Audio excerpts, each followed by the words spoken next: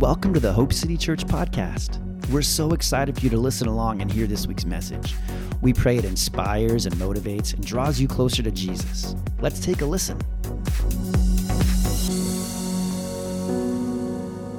All right, we're going to jump into today's message together. You may be new here. You may be new to church. Maybe you don't know a lot about church or Jesus or what's happening. But let me tell you, today is what we call Palm Sunday. Okay, and so, if you were at prayer, if you were during worship, or if you heard Chad praying when he took over and there was talk about donkeys and Hosanna, and you're like, why are these people talking about donkeys all, like, what is the deal with today and donkeys? Why do people keep talking about donkeys today? Did anybody have this thought? Maddie, did you have this thought? Like, why is Jen talking? Yeah, a donkey isn't a normal thing you really talk about during worship, is it? It's fair. So we're going to talk about why Jen was talking about donkeys, why Chad was talking about laying down coats and cloaks, and why Jesus does deserve a red carpet, but maybe you don't know what we're talking about. So today is what we call Palm Sunday, and we're going to talk a little bit about that so we all know what's happening. Now, next Sunday is what we call Easter or Resurrection Sunday, when Jesus rose from the tomb, and Friday is where we celebrate Good Friday. And so this is the week where Jesus it's called Holy Week, and it's the week where Jesus made his way to Jerusalem, his final week before he laid his life down willingly on the cross. And so Palm Sunday is what we're going to look at today. We're going to look at a few scriptures together, and I've got three things that I want to share with you, that I want to show you that the Lord showed to me out of Jesus making his way into Jerusalem riding on a donkey, which is why Pastor Jen was talking about a donkey during worship. And we're going to look at this together.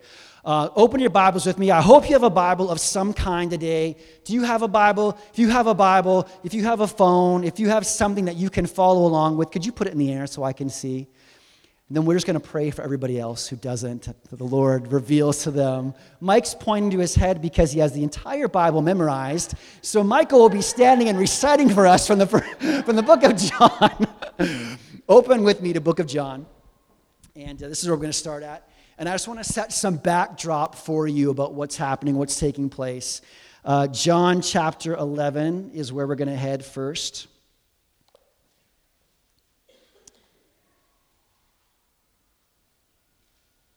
The first big chunk of John chapter 11, Mike could tell us all this because he knows, but the first big chunk of John chapter 11 is when Jesus raises Lazarus from the dead. Do you know this story? It's an amazing story. It's a wonderful account of the work and the power of Jesus and what God can do, even after somebody's been dead for 5 minutes. Lazarus was in the tomb for 4 days, and Jesus shows up. Takes his time getting there, which I love. Takes his time getting there. When Lazarus has been in the ground, buried up, wrapped up in grave clothes, Jesus shows up and calls Lazarus out of the tomb. He says, Lazarus, come on out of there. Lazarus, get up out of that grave and come out and come see me. And Lazarus gets up. And in John chapter 11, in verse 45, it says, many of the people who were with Mary, Mary is the sister of Lazarus, Mary and Martha, believed in Jesus when they saw this happen.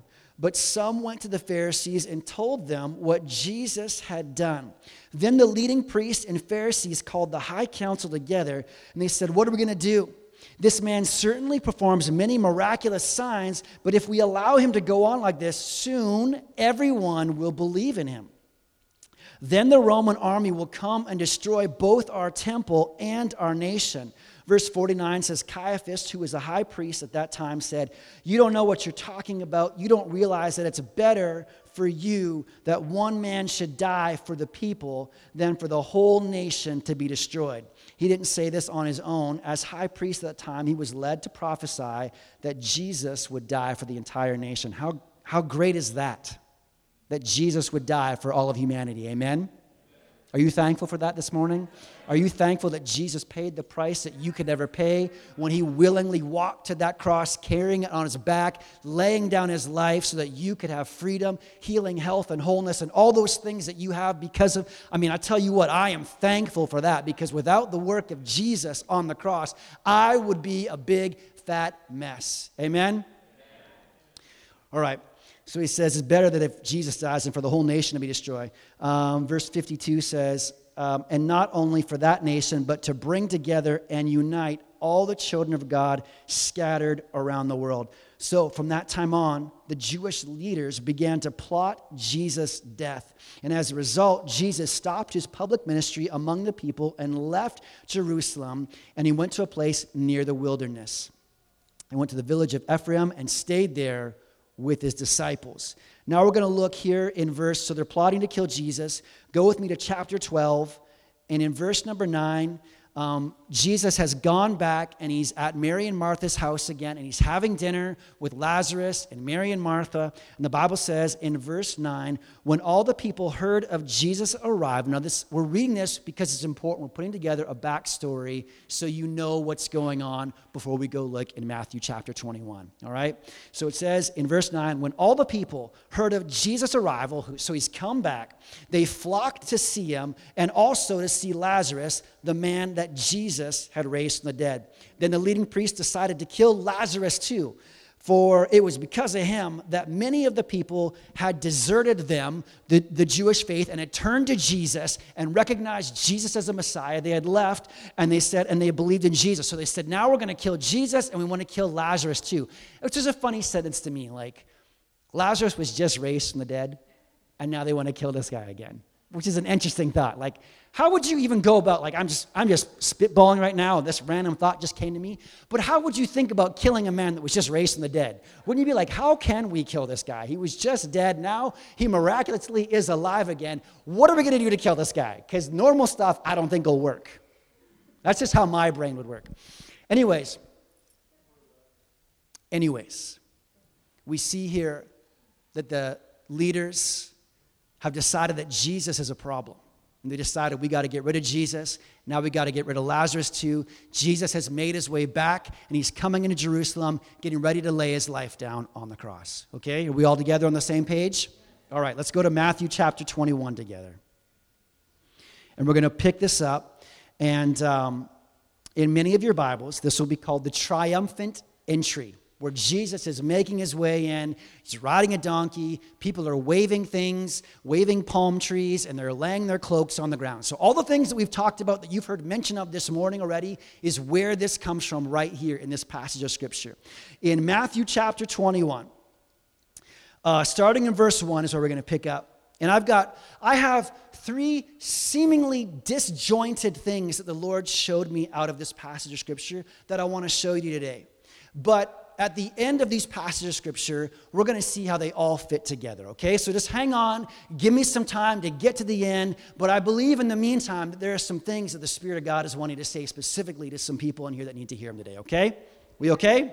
We okay with that? Great, because even if you're not, we're still doing it. It was a trick question. Chapter 21, verse 1 says this. As Jesus and the disciples approached Jerusalem, they came to the town of Bethphage on the Mount of Olives, and Jesus sent two of them, his disciples, on ahead. And he said in verse 2, go into the village over there, and as soon as you enter it, you'll see a donkey tied there with its colt beside it. Untie them and bring them to me. If anyone asks what you're doing, just say this, the Lord needs them. The New King James says, the Lord has need of it. And he will immediately let you take them. If you read in Mark's account of this passage of Scripture, you will see that then the disciples go in and they go to the city and they find the donkey and the colt tied up there, and somebody does in fact say, hey, what are you doing? And the disciples just simply say what Jesus told them to say, the Lord has need of it.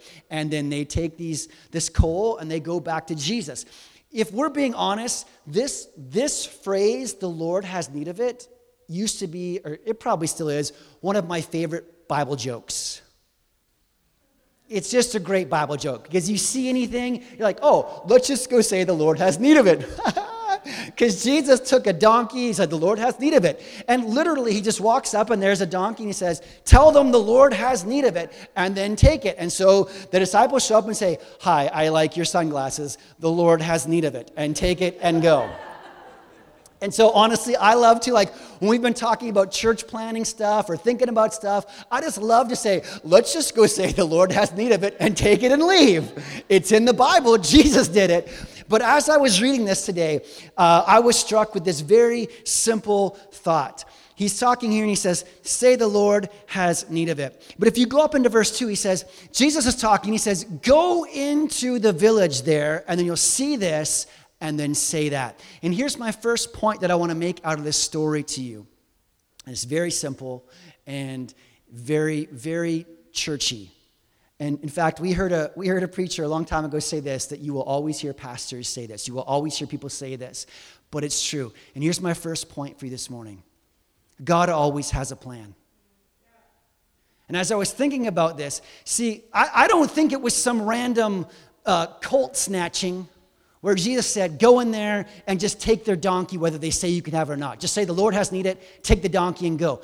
I think that God had a plan because Jesus said, here's what I want you to do, boys. I want you to go into this city, and when you go there, you're going to find a donkey waiting there that has never been ridden, and I want you to grab that donkey. If anybody says anything to you, I want you to say this: God has a plan.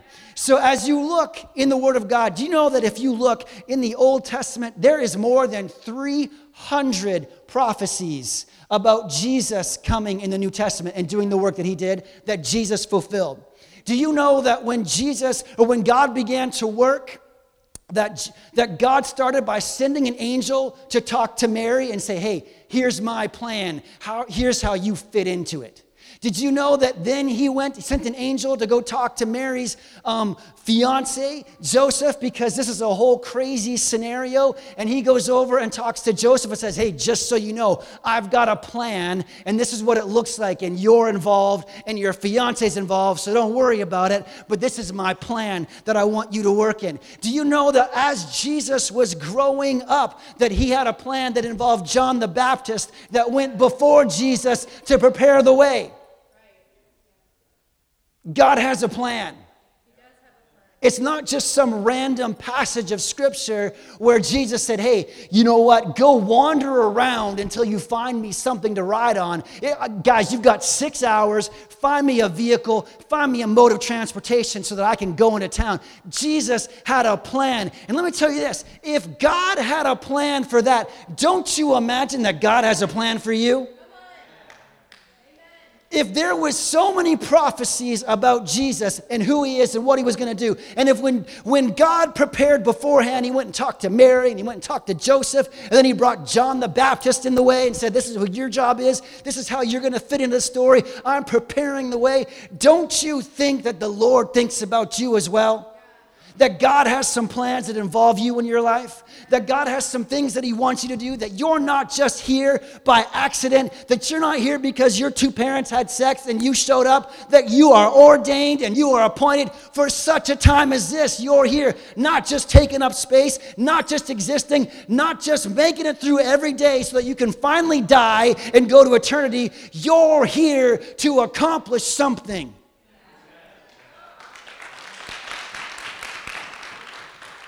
I want to tell you, God has a plan.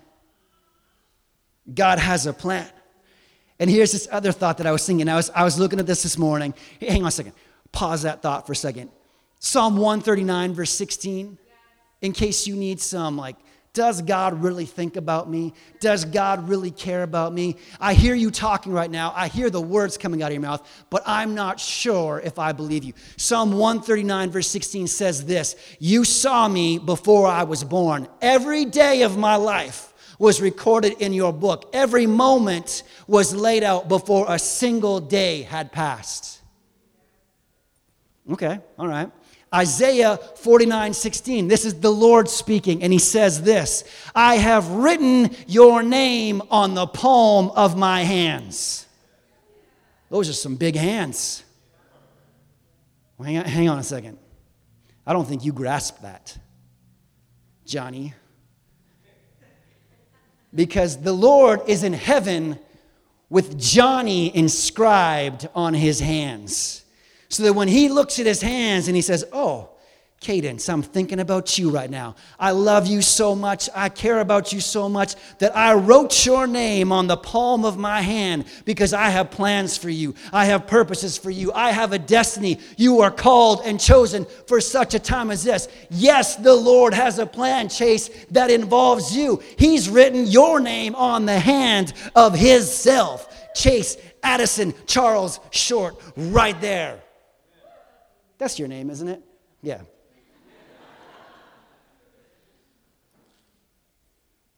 The next thought I had was this. He says, go into the village over there. He's got a plan. He's got something he's trying to accomplish. He's got something he's trying to do. Then he said this, say the Lord has need of it. And as I was getting ready for church this morning, and as I was standing in worship this morning, and as I'm standing here right now, the Lord is saying to some of you, I have need of you. Let me say it better. He says to all of you, I have need of you. But there are some of us here this morning that don't believe that you need to hear this morning that the Lord is saying and calling to you, I have need of you. There are things that I have placed on the inside of you that I have need of. You're not an accident. It's not a mistake. The Lord has sent out a team working before you to prepare things, to prepare the way. And he says, I have need of you, Marco. Stand up and be who I've called you to be. Step into all that I've called you to step into. I have need of you. And some of you this morning need to hear that the Lord has need of you. You're not a mistake. You're not an accident. And you know what I love here is this story. Jesus finds a colt. A colt was a donkey that had never been ridden. And it goes on. We'll read about this in a second. This donkey had never been tried. It had never been tested. It was a baby. And this is what Jesus rides into Jerusalem on. And some of you are sitting here saying, I've never been tried or tested. I'm too young. I'm not experienced enough. I don't know how to do this. I don't know what it looks like. I don't know what to step into. But God is saying, I have need of you. And it doesn't matter what your past looks like. It doesn't matter what you've gone through. I have forgiven those things. I believe in you. I created you. I destined you. So I have need of you. So get on up and let me help you. Let's do this together. Okay. Why? I'm going to keep going. We're going to go together. You ready? If anybody asks you what you're doing in verse 3, just say the Lord needs them, and he'll immediately let you take them. This took place to fulfill the prophecy that said, tell the people of Jerusalem, look, your king is coming to you. He is humble, riding on a donkey's colt. The two disciples did as Jesus commanded. They brought the donkey and the colt to him and threw their garments over the colt, and he sat on it. Most of the crowd spread their garments on the road ahead of them, and others cut branches from the trees and spread them on the road. Jesus was in the center of the procession, and the people all around him were shouting. So Jesus is riding on a colt. He's coming into town now. People are everywhere, and they're shouting and cheering. What are they shouting and cheering? They are shouting this. In the next verse, it says, in my translation, New Living, it says, praise God for the Son of David, blessings on the one who comes in the name of the Lord, praise God in highest heavens. The actual word there is Hosanna. They were shouting, Hosanna, Hosanna. And the word Hosanna means to save now. Save us now, save us now. And they're saying, save us now, Son of David, blessings on the one who comes in the name of the Lord, praise God in the highest heaven.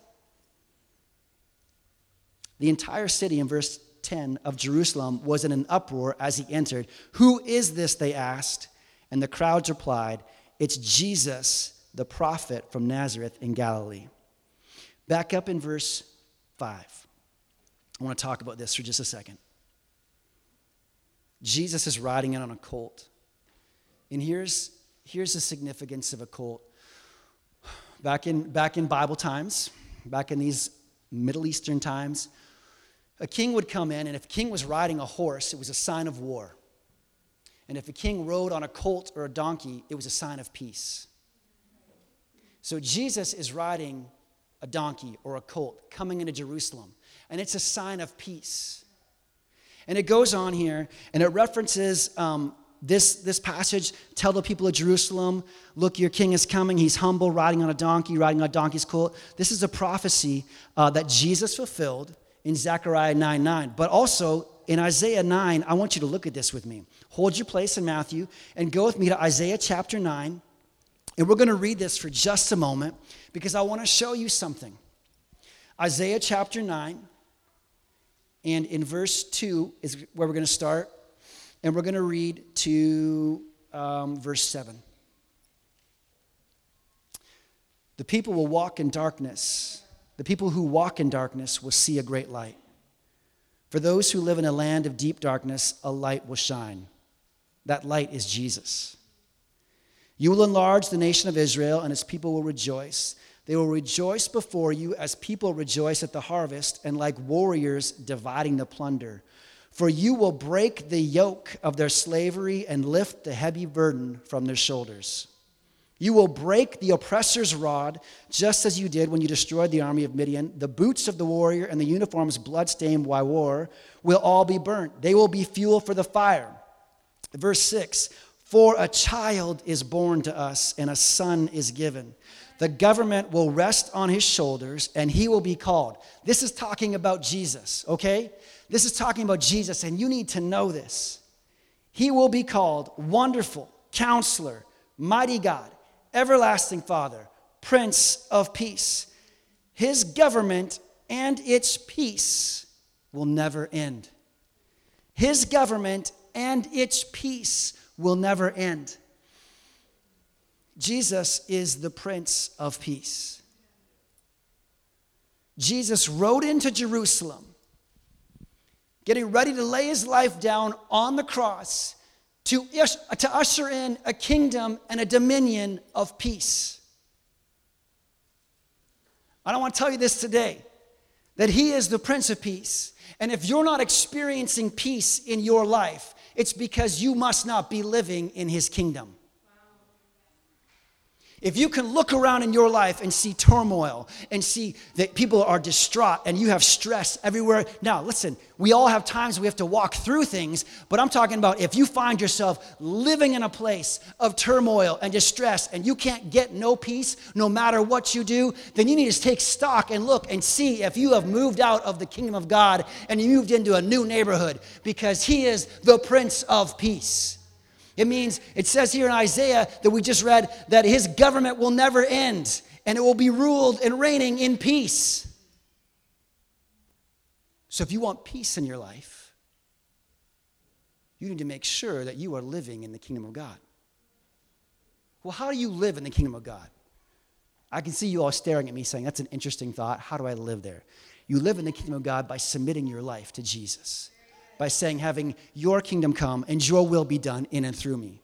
I submit my life to you. I surrender my life to you. And I want to do the things that you want me to do. I want to be the person that you've called me to be.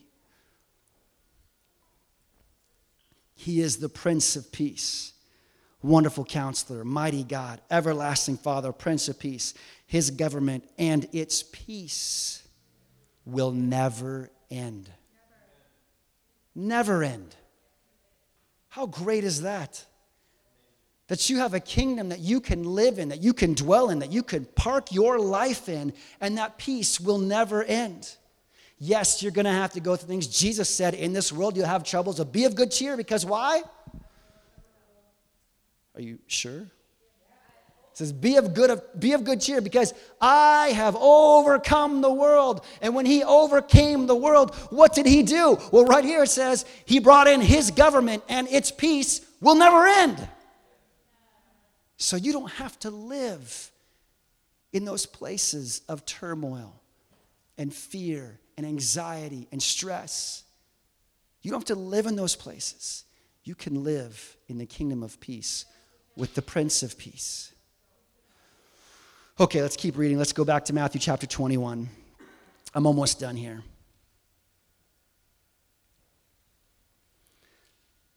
So let's go to let's start again in verse 9. Jesus is at the center of the procession, and all the people around him are shouting. They're saying, Hosanna, Hosanna, save now, save us now. Now, just historically, some of these people believed that Jesus was coming and he was going to start an uprising against the Roman occupation. So a lot of these people thought that when Jesus came, he was going to be a king that was going to like deliver them from Rome with war and with fighting, with violence. So some of these people are shouting, save now, save now, save now. But they're not understanding who God really is. They're not understanding who Jesus the Messiah is. And I just had this thought that maybe many of us are calling out to Jesus to do a work in our life that he's not here to do. We're wanting Jesus to work in our life a way that we see best, the way that we see through, when Jesus came to work in a whole other way. Maybe we need to begin to call out to Jesus to have, we pray all the time, your kingdom come and your will be done. But a lot of times we forget that we pray that. And then we say, God, I want you to work in my life this way. This is how I think you should work. Now, I know you're God, and I know you can do anything, but just my humble opinion, I think you should work like this. If I was you, this is how I'd work in my life. You can do whatever you want, but if I was you, this is what I would do. Jesus came in riding on a donkey, sign of peace. He is the Prince of Peace. He came to establish a government of peace that would never end. And these people are shouting, save now. What am I saying? I'm saying this. That you need to align yourself with the Lord and with his ways. All during COVID and all during the pandemic, one of the things that we kept saying was get on God's side. And so often in life, we try and get God on our side. But we need to live on the Lord's side. And if you're shouting, save now, save now, save now, God save us now, God save me, God work in my life, God work in my circumstances, God work in my marriage, God work in my body, God work in my finances, God, I need you to save me, God work, God work, God work. If you really are shouting that out, if you really are crying, the Bible says here that they were shouting. Jesus was surrounded by these people, and they're all shouting and cheering, and they're all saying, save us, Hosanna, blessed is he who comes in the name of the Lord. They're shouting these things. If you really are saying those things, then I say to you today, say them in faith. Say them with the way that God wants them to be done. Don't put your ideas on the Lord. Don't put your ways. Don't try and harness God. Let's just say it that way. Don't put your cloak on God. Don't restrain God with your ideas and your thoughts. Let God be God and you be you. You know what I'm saying? So they're cheering this. Praise God, Hosanna, Son of David. Verse 10 says this. The entire city of Jerusalem was in an uproar. And as he entered, who is this, they asked. All these people that have gathered in Jerusalem. We read in John why these people were here. These people were here because the Passover was coming up. These people are here because they had heard about Jesus. These people are here because they heard about Jesus raising Lazarus from the dead. So all these people have gathered. And they're all wondering what is going on. And the translation here says, the New Living says that these people were in an uproar as he entered. The New King James says that they were all moved. The city was moved. The Passion Translation says this, as Jesus entered Jerusalem, the people went wild with excitement. The entire city was thrown into an uproar. Verse 11 says, the crowds replied, it's Jesus, the prophet from Nazareth in Galilee. Listen, I love this verse. I love the picture. When Jesus enters the room, when Jesus enters a place, things go crazy. The city becomes an uproar. People are like, what is happening? Who is this person? Why are people cheering? When Jesus shows up in your life, people should look at your life and say, what is happening? What is happening in your family? What is happening in your relationship? What is happening in your church? What is happening in your city? There are things going on. There's people everywhere. People are getting healed. People are getting set free. Lives are being changed and transformed. And it causes people to ask, what's going on? When Jesus shows up, there is an uproar. When Jesus shows up in your life, when the Spirit of God is working in your life, people should look at you and say, what's going on? What's happening in you? You're different. Something's different. Something's changed. Jesus brings change. Jesus brings transformation. Jesus brings restoration. Jesus brings healing to the sick. Jesus brings life to the dead. Jesus brings the broken things back to life. And it says here, the city was in an uproar, and the crowds replied, "It's Jesus of Nazareth." So we see in this passage of Jesus coming, getting ready to lay his life down on the cross in what we call Palm Sunday, we see that there is a plan that God has. And that plan involves Jesus coming and bringing a kingdom of peace so that people's lives are transformed and changed. And they can look and see Marco's life has been transformed, has been revolutionized, has been changed by Jesus. I got to know what's going on. And so people see this change and they come and say, "What's going on?" And then you see the response. The Bible says in verse 11 that all the people replied, "It's Jesus, it's Jesus, it's Jesus." So when things are going on in your life, when things are changing and transforming, people should look at you and say, "What's happening, Cheryl? What's happening in your life? You're so happy. You're so full of joy. You're so full of life. I see restoration taking place. I see things going on in your family. What's happening?" The response then is, Jesus is happening.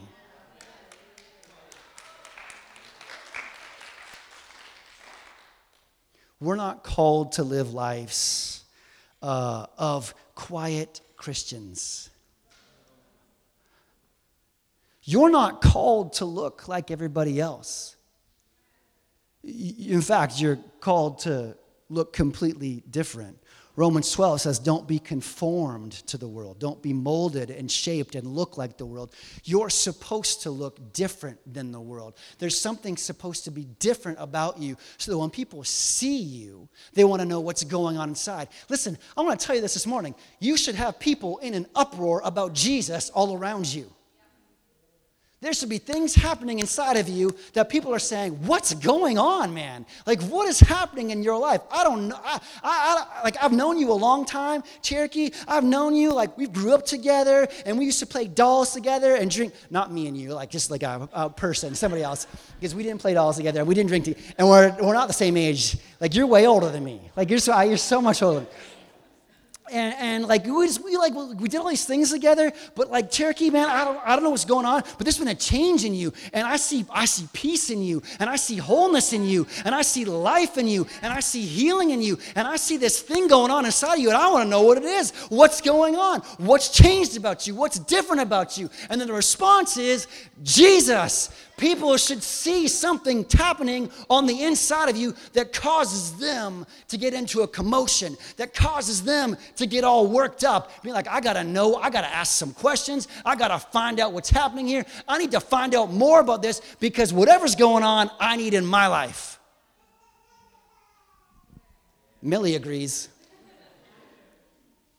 Stand up with me.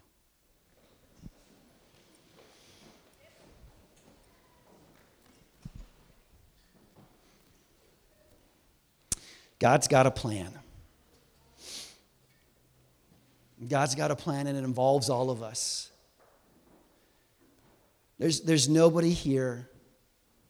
There's nobody here that was just an accident. I mean, sure, maybe you were an accident in your parents' eyes.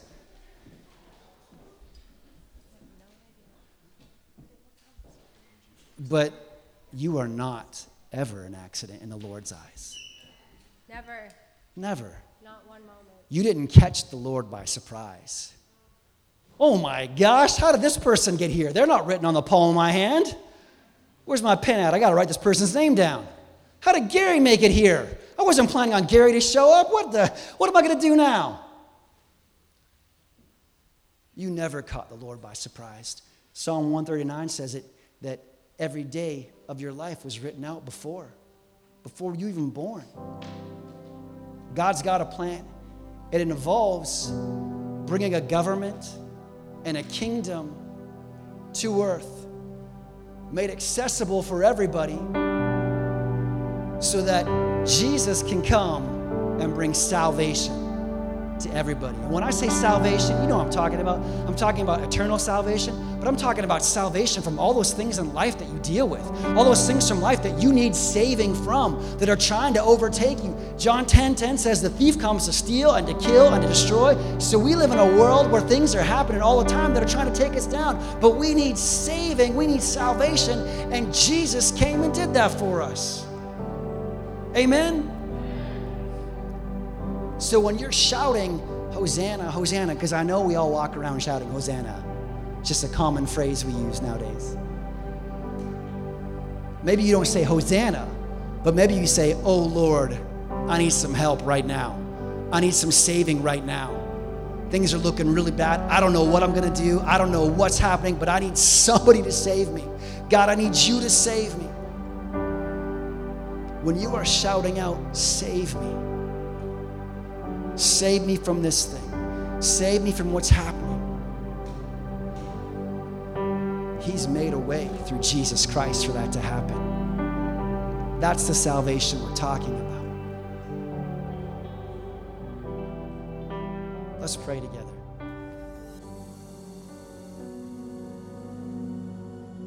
Thanks so much for joining us today. We hope you are drawn closer to Jesus and that His Spirit, His love, and His life are filling you right now. If you'd like more info about who we are and what we're doing at Hope City, head over to hopecitychurch.ca to find out more. And if you liked what you heard, head over to iTunes and rate the podcast to spread the word so others can hear too. And one more thing before we go. We just want to remind you that you were made for hope.